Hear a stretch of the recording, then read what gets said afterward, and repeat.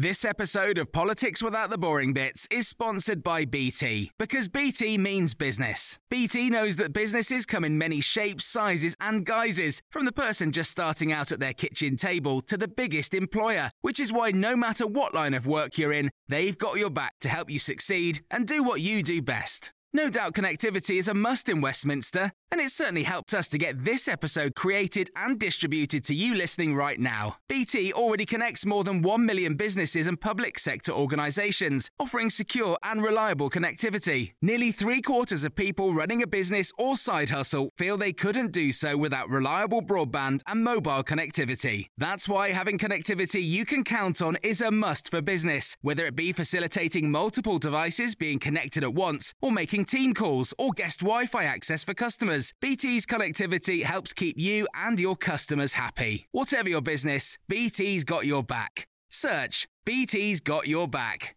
This episode of Politics Without the Boring Bits is brought to you by Luton Rising, owners of London Luton Airport, the UK's most socially impactful airport. Find out more at lutonrising.org.uk. Her Majesty the Queen has asked me to form a new government, and I have accepted. So I want to make a big, open and comprehensive offer to the Liberal Democrats.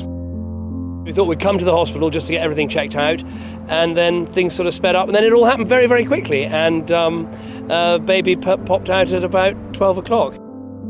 So dealing with government deficits must be line one of our plan for recovery. And people should be in no doubt that we will do everything necessary to restore order to Britain's streets and to make them safe for the law-abiding. Tonight, British forces are in action over Libya. It is clear to me that the British Parliament, reflecting the views of the British people, does not want to see British military action. I get that, and the government will act accordingly. Calm down, dear. Calm down. Listen to the doctor. And when we have negotiated that new settlement, we will give the British people a referendum with a very simple in or out choice. The institution of marriage is now open to all. The people of Scotland have spoken, and it is a clear result. They have kept our country of 4 nations together. His shadow chancellor was asked on the television, could he think of one single business leader? And do you know what he said? Mr. Speaker? He said, Bill somebody. Mr. Speaker, Bill somebody's not a person. Bill somebody's Labour's policy. I've just been to see Her Majesty the Queen, and I will now form a majority Conservative government. I believe we are stronger, safer, and better off inside a reformed European Union. And that is why I'll be campaigning with all my heart and soul to persuade the British people to remain in the reformed European Union that we have secured today. The British people have voted to leave the European Union, and their will must be respected. But I do not think it would be right for me to try to be the captain that steers our country to its next destination. Nothing is really impossible if you put your mind to it. After all, as I once said, I was the future once.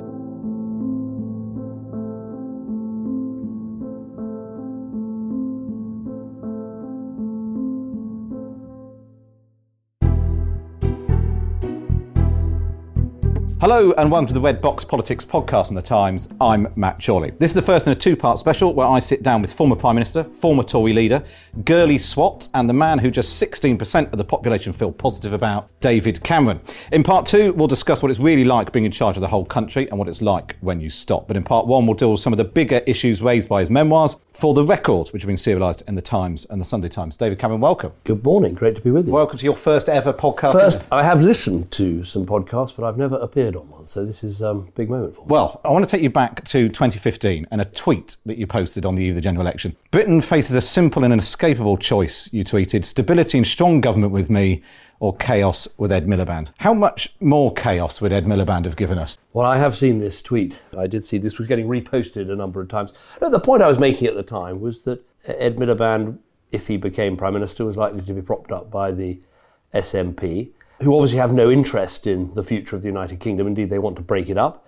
And I thought that would be a very chaotic government. It turned out to be rather more chaos. Well, we've had a very difficult 3 years, and I'm full of regret and upset about that because I recognise that the failure to win the referendum played a big part in that. But of course, having won the 2015 election, if we had gone on and managed to secure Britain's place in a reformed European Union, I think we would have had a period of immense stability and growth and success. And I'm, as I've said in many of the interviews I've done, there isn't a day that goes by when I don't think about what happened and why and what I got wrong and what I could have done differently and why this strategy didn't work. Do you feel, because you've done a few interviews already and I know you're doing more, do you feel like people will never feel as if you're sorry enough? I think, of course, some people will, never forgive me for holding a referendum or never forgive me for losing it. Obviously, there's a large number of people who are delighted we had a referendum, who wanted to have the choice. And I think one of the arguments that perhaps I haven't made enough is to those people who say it was completely unnecessary to have a referendum, well, actually the turnout at that referendum and the 17.4 million people who voted to leave is sort of testament to the fact there really was a demand for a referendum, as I believe. But obviously some people won't forgive me for that, and I understand that. What I try and do in the book is explain it wasn't a flash in the pan. This wasn't, I've read so many times, perhaps even in your own newspaper, that the referendum came about because the Tories got whacked by UKIP in the 2014 European elections, when actually I had decided on the referendum in 2012 and announced it in 2013, a whole year, more than a year before those European elections. People might disagree with the decision, but it was one that I spent more time thinking about than almost any other decision I took. You talk a lot in the book about how, although you don't regret having the referendum, you do regret what's played out since. And you say you take your share of the blame for the chaos that we've seen since. Who else do you think is to blame for what's happened? Well, look, ultimately, the country in a referendum took the decision to leave. It was, as I say, I think it's the wrong decision, but it's a legitimate choice for a country the size of Britain. We can be friends and partners and neighbours of the EU rather than members. Obviously, having that referendum has played a big part in what has happened since, but I also think, the choices that were made subsequently weren't always, I don't think, the right choices. Let's focus on that. So you talk in the book, you say you think we could have had a very close partnership with Europe. That's not what Theresa May tried, was it? When you're leaving an organisation that you've been a member of for so many years, and when your trade and cooperation, everything is so tied up in that organisation, I think the sort of safest, best and most sort of secure way to leave would be to pick one of the existing models, a sort of Norway-style model, perhaps, and say, look, we're a bigger country than Norway. Let's see what we can build on. Let's see that we can do differently. But I think that might have been a better way of proceeding. Did you tell Theresa May that?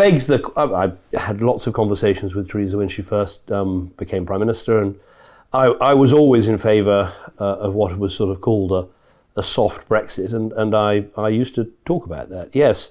But look, it begs the question, well, if you believe that was the right answer, why didn't you stay and deliver it? And to which my answer is, I think I wouldn't have been able to. I didn't have any credibility, having lost the referendum, having been on so much on one side of the referendum. I don't think I could have been the person to take the country forward. But I think that would have been, none of these choices are easy.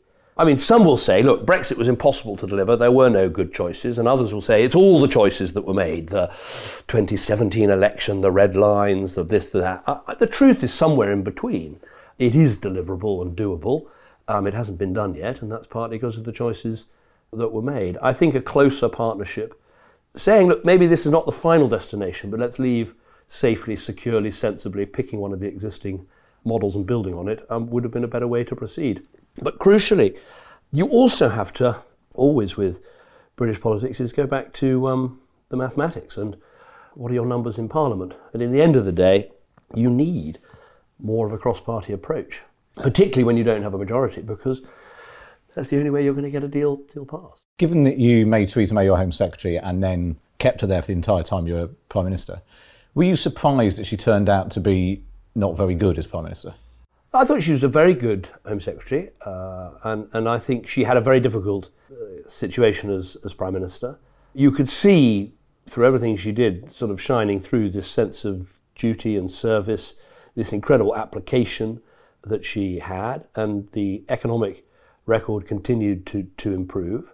But it obviously was a very difficult period. Who else do you think might be to blame, given how things have panned out? Would you have made David Davis your Brexit secretary? That's sort of, it wasn't my choice. I worked with him in the shadow cabinet when we were in opposition.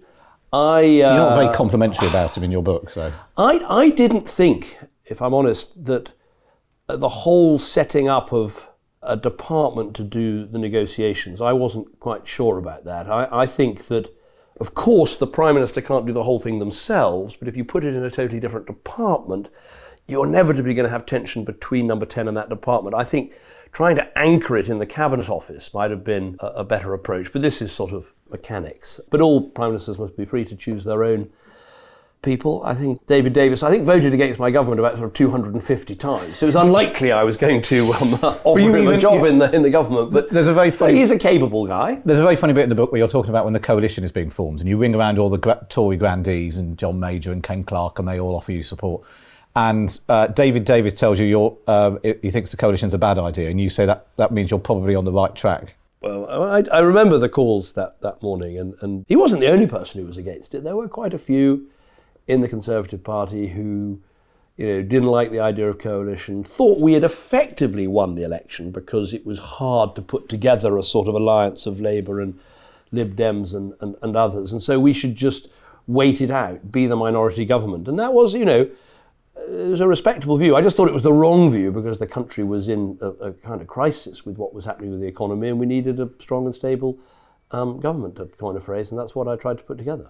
Those same people are basically the people we now call the Spartans, the sort of hardcore, this is the hill we're going to die on Brexiteers. They sort of plagued almost your entire premiership, and they ultimately brought down Theresa May too. But do you think they're in part to blame for the mess the country's in? Of course. Look, I should have said that before anything else I said. But at the end of the day, everything in politics does involve a level of compromise. No one ever gets exactly what they want. And Theresa May, to be fair to her, put together a Brexit deal. It did involve leaving the European Union. And I was probably not as frustrated as her, but bloody nearly. It was incredibly frustrating to watch these people who have wanted Brexit so badly to then vote against it over and over again.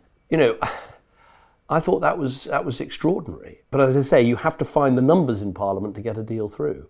No, I think they've behaved in an extraordinary way and kind of risked, above all, the thing that they most want.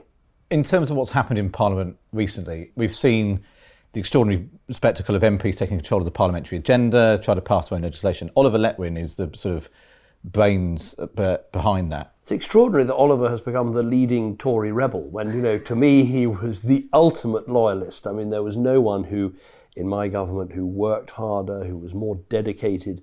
When you were exhausted and didn't know which way to go, he was the person finding the solution, reaching out to experts, finding new ways of doing things. Just an incredible brain and ability. For a politician, just so without any ego or side or difficulty. There's just no one more delightful to work with. But now he's on not on the government's agenda, which for them is a huge mistake, I think. Do you support what he's been doing? Do you think it's the right?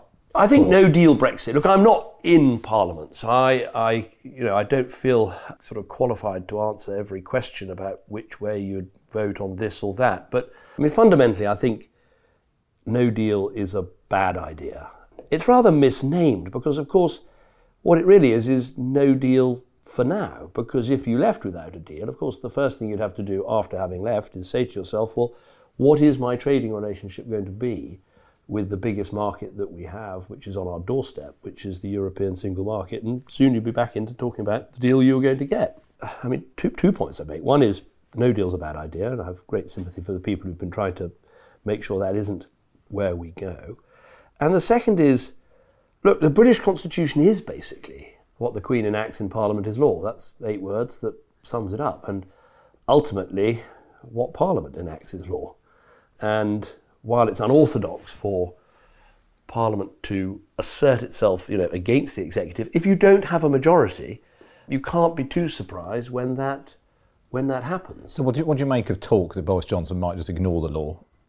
I think it'd be completely wrong, and I don't think he will. If you pare back a Conservative to their last dying belief, it really should be government under the rule of law is the absolute foundation of our constitution, our success as a country, our place in the world. It really is the heart of the matter. And look, it can be incredibly frustrating. I mean, I was very frustrated when I was being told that European Court of Human Rights says you must give the vote to prisoners. I was like, no way, I'm not going to. That's just a matter for Parliament. This is not some foreign court telling us what to do. This is the UK Parliament legislating, and that law, in my view, has to be obeyed. We should also probably talk about John Bercow's role in all this. What do you make of the way that speakers behave? Well, I used to have a rule when I got out of bed every morning thinking about the day ahead. I always used to think, whatever John Bercow can do to make my day utterly miserable, he will do. And on the whole, it was a very good guide to life. Why is that? Why is your relationship so... When you're Prime Minister, you're trying to get your legislation through, you're trying to handle the opposition days, the debates in Parliament, the motions. And before Bercow, there were lots of difficulties, lots of difficult votes, but, the Speaker wouldn't always pick the most out there motion or whatever. He seemed to have this knack. Maybe I'm sounding a bit paranoid. But there is something about... we suddenly had... Your relationship was more fractious than just It wasn't Speaker. Great. It wasn't great. And I think on the one hand, I'm a bit torn about this because I think it is important. Parliament must have its say. In the end, the government shouldn't do things that Parliament doesn't want. The Speaker has a role in trying to make sure that Parliament speaks. But on the other hand, there were some moments, and I don't actually really go into them in a lot of detail in the book, but I'm thinking back at it now. Remember when we had the amendment to the Queen's speech that was from a bunch of backbenchers rather than from the official opposition? That was just something that had never happened, and so it came out of the blue. Ironically, it was an amendment to have a referendum, something that John Bercow doesn't seem so keen on now. So I think... so I'm giving rather a rambling answer. On the one hand, you want a Speaker that supports backbenchers, that stands up for Parliament, but you've got to try and follow some sort of rules and precedents to have a sense of fair play. I asked this week for listeners to the podcast to send in any questions, and one of them, Alexander Amos, said, who would you choose as the next Speaker? Fortunately, I don't have to make that vote. I'm a great Lindsay Hoyle fan. I always thought when he stood in for Bercow, I thought he's held in a lot of affection by a lot of MPs. He seems to know the rules, and I think he's a pretty straight kind of guy. There was another question. Colin Mullaney said, has it been difficult to watch Theresa May and Boris Johnson negotiate Brexit when you could have done a better job? Well, no, I don't think that's... I think what they're finding out is that negotiating with the EU is very hard. This is a rules-based organisation, and I think sometimes we misunderstand each other. That is part of the problem. I think they've never understood the British misgivings about political union, the fact that we are there mainly for the trade and cooperation and partnership, and we don't really like the flag and the Parliament and the sort of emblems of statehood. But likewise, I think perhaps when we look at the EU, we think of the single market, and then we think of things like the funds that are sent to the poorer member states. We think of them as two separate things. In the EU, they see them as absolutely the same thing. The reason Bulgaria or Romania has agreed to join the single market and open up their markets is they know they're going to get some help with their infrastructure and the things that have held them back in the past. And so there's a sort of, I think but to your specific point, so negotiating with the EU is hard. And often when they think they're giving a fundamental concession, as they did with me, they thought that allowing us to say people could come and work in Britain, but they couldn't get welfare benefits for up to 4 years. They said to me, that is absolute heresy. We've never offered anybody this. This is a terrible thing we're letting you do, but because Britain needs extra help, we'll let you do that. And likewise, with getting out of ever closer union, but ever closer union's at the heart of the treaties. You can't opt out of this.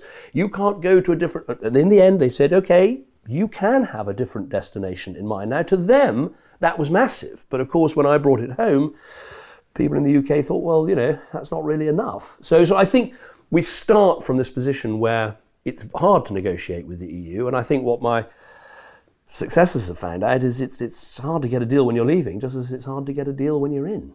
To what extent, then, do you think that part of the reason why people have this impression of the EU is because politicians like you spent years moaning about the EU? Get that. I think your apparent conversion, comes across in the book, you're actually very Eurosceptic for much of your time as Tory leader. But your late conversion didn't seem very convincing. Well, except to me, being Eurosceptic didn't mean you wanted to leave the EU. It meant you wanted to reform the EU. But I accept there's this criticism, which is so many negative things said about the EU. It made it difficult for you to turn around and campaign to remain. And to that, I'd say two things. One is, I think it is a fair point to say we should have done more to highlight the successes of the single market, what it meant for British business.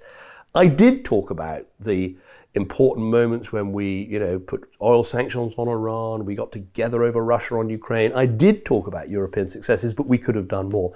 But the other point I'd make, and I think it is important, is I wasn't making up stuff about Europe. We were being asked to contribute to Eurozone bailouts, even though we weren't in the Euro. We were being asked to stand behind EU banks, even though we weren't in their currency. There were endless problems that we had to deal with. These weren't fictions. They are part of what you have to deal with. I didn't want in 2010 for Europe to be a big feature in the early months and years of my government, but it was straight away, because one of the first things on the plate was Greece needs a bailout, cough up the money. We can make you do it under the treaties, I was told. And so you can't say that these were pretend demons. There were real problems that had to be fixed. And I hope that all comes out in the book. I mean, there's sorry to tell our listeners, but there's more than one chapter about Europe. Actually, it starts with when I worked for Norman Lamont in the Treasury and when we were in the exchange rate mechanism. And I try in that chapter to sort of start the story of Britain and Europe and my views.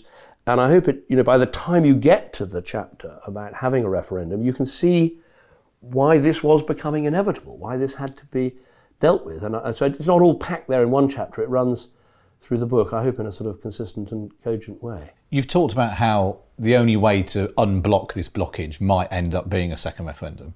How would you vote if there was one? Well, we're not there yet. What I've said is, look, the best thing to happen is for us to have a deal and agree that deal and that to go through Parliament. But I've tried to sort of jump ahead in the book and in questions by saying, look, we are stuck. We have been stuck for 3 years. We can't seem to get a deal through Parliament. So if that doesn't work, logically there are only 3 answers. If you can't get the deal through Parliament, you can either have 1, another deal. You could have 2, a general election and see if that unblocked the blockage. Or 3, you could put the deal or options or what have you to the people in a referendum. And those are all options for unblocking the blockage. We don't have a referendum, but I mean, everyone knows my view. I think we're better off. You'd still vote Remain? We're better off on the inside fighting for a better deal and for changes we need rather than on the outside. If you were going to vote Remain, which sounds like you are, Alice Staden said, what suggestions, after 3 years of hopefully thinking about it, would you give to a Remain campaign should there be a second referendum to outsmart Cummings and the Leave campaign? Well, I think this is all jumping too far ahead. We're nowhere near it. But one of the frustrations in the referendum was, let me be clear. My referendum, my campaign, my failure, I accept responsibility for it. Having said that, I did feel I was out there campaigning as hard as I possibly could. And when I looked to the red team on my left, or the leadership particularly, Jeremy Corbyn just wasn't there. I mean, I think I put in the book, he suggested at one stage he wanted to help by going to Turkey to make a speech about free movement. Well, thanks, Jeremy, that really helped. And then he went on holiday. So the truth is, there were parts of the country I was always going to struggle to get my message across in. And the more the Tories fought each other, the more to a voter in Sunderland or Middlesbrough thought, well, this is just some Tory psychodrama, and why do I want to help David Cameron out of this? So I think, really, it was a cross-party campaign. I remember a happy hour spent telephone canvassing with Neil Kinnock and Paddy Ashdown, and sort of unfriends reunited, as it were. But more of that. So do you think Jeremy Corbyn shoulders some of the blame for? Well, I'm not. My book is not about trying to sort of hand out blame. I'm trying in my book to be as frank as I can about what I did, what I thought at the time, what I think now, some of the lessons to learn, mistakes I made, and hopefully we'll get onto some of the good things my government did. But look, everyone has to ask themselves, well, what have I done? Let's talk about Boris Johnson. What did you make of the scene this week of him being empty podiumed in Luxembourg? I didn't think it was particularly helpful. But Xavier Bettel always used to say that I was his twin because we looked alike. You do look he's got a beard. He has got a beard now. I'm incapable of growing a beard, so there's no danger of me. I thought that wasn't helpful. Look, I know passions run high, but what was the point of that, really? You know, Britain is a huge contributor to the EU. We've had a democratic vote to leave. We've got to try and, have reasonable relations and talk about how to make this work, and I didn't think that was a sensible thing to do. Do you sleep easy in your bed knowing that Boris Johnson's Prime Minister? No, do you think the country's in safe hands? I think Boris is a very capable leader. And I've got, in the book, obviously, I try and faithfully reflect what I felt at the time in 2016 about the choice that he made. But I also say he was a good London mayor, and he was. I also say that he's someone who does have leadership abilities. He can inspire people. He can win people over. He has a vision about what the country could be. And I genuinely wish him well. I want him to get that deal in Brussels and to come back and get it through Parliament and settle this issue. And so, that's what I want to happen. Throughout the book, you describe Jeremy Hunt as a team player to his fingertips, one of the smartest minds, a safe pair of hands. You say Boris Johnson behaved appallingly and left the truth at home. So who did you vote for in the Tory leadership? My vote was a secret ballot, as people always used to say to me on the doorstep. It's maddening when you go canvassing. Someone says that to you. But I'm afraid I'm going to stick to that. And will try to stick to it in subsequent Conservative leadership elections if I'm alive for any of the future ones. But look, I'm a huge fan of Jeremy Hunt. I thought he was a very good health secretary. He was also, to work with, he was just a great colleague. He wanted to work with you and for you. There's a memorable line where you talk about how you divide the world into team players. Yeah, not for a family audience. So you say that you divide the world into team players and wankers, is the phrase that you use. And you texted this to Michael Gove. One of the things that's come out a lot and people reflecting on the way that you deal with both Boris Johnson and Michael Gove is that there's a sense that you're sort of harder on Michael Gove than you are on Boris Johnson, despite them both essentially playing the same role in the Leave campaign. People will have to read the chapter and make up their own mind. I mean, I'd say if you read the first 500 pages of the book, and I'm afraid there are more than 500 pages, Michael Gove comes across as he was, as a brilliant education secretary, a great reformer, a great sort of leader in terms of the thinking about wanting to change in education. And, we're sitting here today with some of the schools we set up, the free schools, where over 50% of their GCSEs were 7, 8s and 9s. That puts them in the top few hundred of independent schools. And yet these are state schools that we established. So Michael did some really great things in education with my total support. When it comes to the referendum, look, he was so much part of my inner team. And so it was just very painful to see what happened next. As I've said before, he said to me, I won't play any part in the campaign, I'll just make one speech and that'll be it. But maybe it was naive, but I did believe that, and so when he came to sort of lead the campaign and then, stood in front of the posters about 80 million Turks coming to live in Britain and all the rest of it, it was very painful to see that happen. So I hope I'm not unfair in the book. I try and, look, there's no point writing a book like this unless you're sort of frank about mistakes you made and things you would have done differently, but you're also frank about other people. And I don't want to bang on about it because, as I say, I want the government to succeed. I want them to get their deal in Brussels. I want Michael to succeed in the vital work that he's doing now. But I thought there's no, in writing the book, you've got to be frank about what you saw at the time. Is it, some people have suggested, is it a class thing? Is it Boris let off because he's an old Etonian? Boris is Boris? Of all the things I've read, I thought that was one of the craziest. Michael was part of my absolute sort of inner team. He and I had talked together and worked together over education reform, over also about how we handled Islamist extremism. I mean, he was a part of my Question Time team. We were very good friends. Our families were friends. He was very, very close. Boris, I've known for years, and we're friends, but not in the same way. And so I know. I mean, I've heard the accusation that I'm harder on Michael than I am on Boris. I would ask people just to read and make up their own minds. But as I say, Michael was absolutely part of the inner team, and so maybe I found that more painful. Have you heard from either of them since the book came out? I've met with both of them. Not frequently. No, since your book came out. Since the book came out, I've been in communications with both of them. Are they still both not team players? I I think they understand that when you write a book like this, you have to be frank about what you thought at the time. I don't think anything I've said would come as a great surprise to either of them. And I thought Boris was, he's been classic. I mean, he is a big guy. He's not snippy and defensive, and ditto Michael. And that's the sort of response I've seen from both of them. Given that we're talking about Michael Gove, we'll probably talk about Dominic Cummings as well. You stopped Dominic Cummings going into government at one point. Well, when I invited Michael to be Education Secretary, I sort of said, look, the good news is I want to give you the job that you want to have, that I want you to have. But the bad news is I'm afraid Dominic Cummings is not coming with you. I'd sort of come to see, I thought, and maybe I was wrong, but when Michael was very much part of the inner team planning the elections, we just were subject to an endless series of leaks. And I rather suspected the hand of one D. Cummings. So I just thought better to have Michael in the tent, but to leave Dominic outside it. And then some months later, Michael was having a lot of difficulties with his department, and he said, and I explain this in the book, look, I need to have some of my old team around me, and I relented, I think mistakenly. And so Cummings came in. Look, he's a very able guy, there's no doubt about that. It comes back to the team players thing, I suppose. There's always just a danger in... He's not on your team player list. I think probably not. But, and that is the truth about government. It is a team endeavour. And actually the way government is established makes it very hard to do that, because every department is its own fiefdom. And it was extraordinary, even with my very close partnership with George Osborne. We shared an office in opposition. Our team shared an office.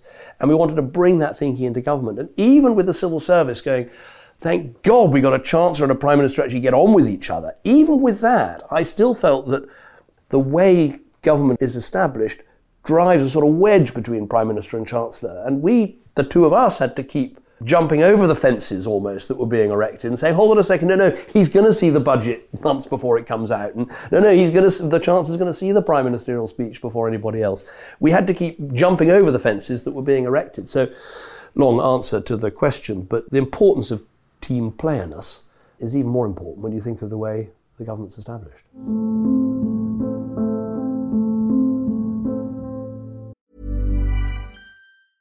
Ryan Reynolds here from Mint Mobile. With the price of just about everything going up during inflation, we thought we'd bring our prices down. So to help us, we brought in a reverse auctioneer, which is apparently a thing. Mint Mobile Unlimited Premium Wireless. How to get 30, 30, how to get 30, how to get 20, 20, 20, how to get 20, 20, how to get 15, 15, 15, 15, just $15 a month? Sold! Give it a try at mintmobile.com/switch. $45 up front for 3 months plus taxes and fees. Promo rate for new customers for limited time. Unlimited more than 40 gigabytes per month. Slows full terms at mintmobile.com. Hiring for your small business? If you're not looking for professionals on LinkedIn, you're looking in the wrong place. That's like looking for your car keys in a fish tank. LinkedIn helps you hire professionals you can't find anywhere else, even those who aren't actively searching for a new job but might be open to the perfect role. In a given month, over 70% of LinkedIn users don't even visit other leading job sites. So start looking in the right place. With LinkedIn, you can hire professionals like a professional. Post your free job on linkedin.com/people today. This episode of Politics Without the Boring Bits is brought to you by Luton Rising, owners of London Luton Airport, the UK's most socially impactful airport. Find out more at lutonrising.org.uk. I want you to cast your mind back to the Tory party when you were running to lead it in 2005. You wrote then, we had little to say beyond crime, tax cuts in Europe. Swathes of the population wouldn't go anywhere near us.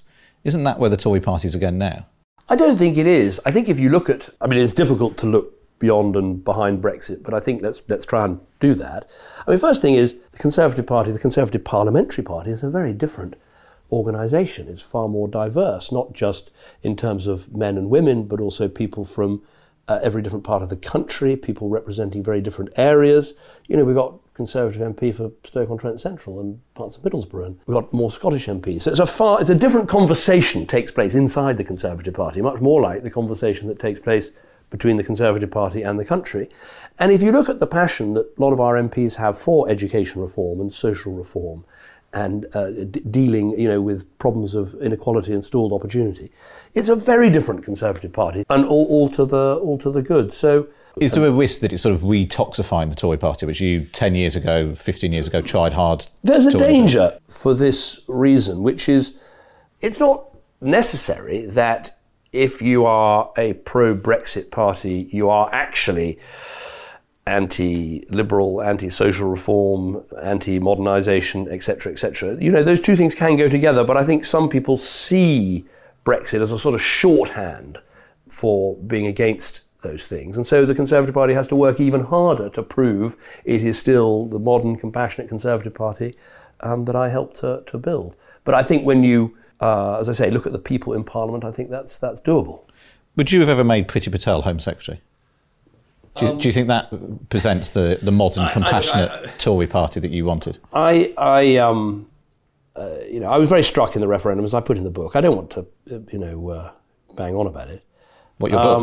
No, I want to bang on about the book, but you want me to go beyond the things I said. I just thought the way some people behaved in the referendum campaign, I just thought was beyond the pale. And I think I put her in that category just because inevitably there were going to be big arguments and divisions and all the rest of it. But there was on occasion a sort of trashing of the government and people's reputations and integrity and all the rest of it, which I just thought went beyond. We just move off Brexit for a moment, touch on austerity. You've talked about how you didn't get you said it was the right thing to do. Maybe you should have taken some of the decisions earlier. But you said you didn't get all the decisions right. What were the decisions that you think you got wrong? Small ones like, forestry, for instance, where you just, on the whole, when you're trying to make savings in this vast government budget, there are two ways of doing it. You can try and take a little bit from everything, or you can look at the really big spends, which are public sector pay and the welfare bill, and try and make reforms that have a purpose as well as saving money. Whereas some of the smaller changes just caused inordinate noise and disquiet and unease amongst people. So there were definite mistakes there. I think one of the successes was actually the reform of tuition fees, because there was something where it was a genuine reform. We were asking successful graduates to pay more. We were reducing the cost of higher education, but we were ensuring that people who went to university didn't pay anything up front. So that was a reform that saved money, and the evidence is university attendance went up, university attendance by those from the poorest backgrounds went up. So it shows you could reform, make progress, and save money at the same time. But look, above all, and this I think is something I'm going to have to bang on about, this programme, painful and difficult though it was, did work. We got the budget deficit down by 2/3. We created 2.5 million jobs, 1 million new businesses. We became the fastest growing country in the G7.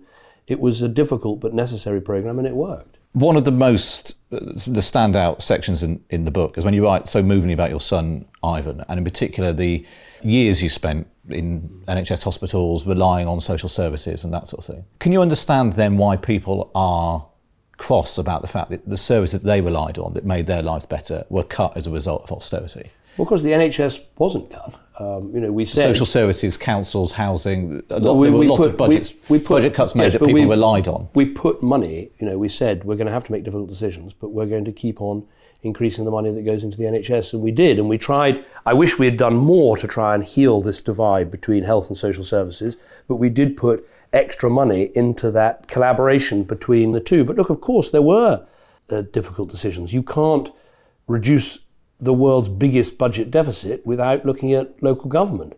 But actually, local government, to be fair to them, they showed the way how you could make very significant savings and maintain good services. And actually, levels of satisfaction with local government, I think during the course of the government, actually went up rather than down. Just finally then, I've been using this phrase for some time now. This is not normal. It's the title of my hugely popular stand-up show. Tickets are available. Please come to the Chipping Norton Theatre. A lot of comics go there to try out their acts. Well, there's quite a lot about you in the show, so that maybe that will go down well. No, I think I might sit this one out. You write in the book about how Brexiteers, the rise of the far left and the hard right, had shown that anti-establishment, divisive populist politics was the new normal. Do you think this new sort of tribal politics is the new normal, or is there a way back? I think there is a way back. I mean, this is partly what the book is about. I think the backwash from the economic catastrophe of 2007, 2008, I think had two very profound effects. It created amongst a lot of people a sense of economic insecurity, which they had perhaps felt because of some of the effects of globalization, but it also heightened the sense of cultural insecurity, and people deeply concerned about the pace of change in their communities and the level of immigration. And I think politics has got to properly respond to these two trends. If we don't, if the mainstream parties don't, I think the populists will keep winning. And so I think for a modern centre-right party, or indeed centre-left party, you've got to do more to get people into work, better apprenticeships, more skills, more training, give people the chance, cut taxes more for the lowest paid. You've got to give people a chance to live a good life. And then you've got to reassure them on the things that concern them. Chiefly, and my government didn't do enough on this, is levels of immigration that people have felt for year after year have been too high, and they've been frustrated that politicians haven't done enough about it. So we can go back to a more rational, reasonable, moderate, sensible politics, but only if we properly reassure people that we are coping with the things that are concerning them. That's all we've got time for in part one of this Red Box podcast special. In part two, what's it really like to be Prime Minister? You can read the extracts from For the Record at thetimes.co.uk and subscribe to the podcast on Apple, Spotify, Acast, or wherever you listen. My thanks to David Cameron. For me, Matt Chorley, it's goodbye.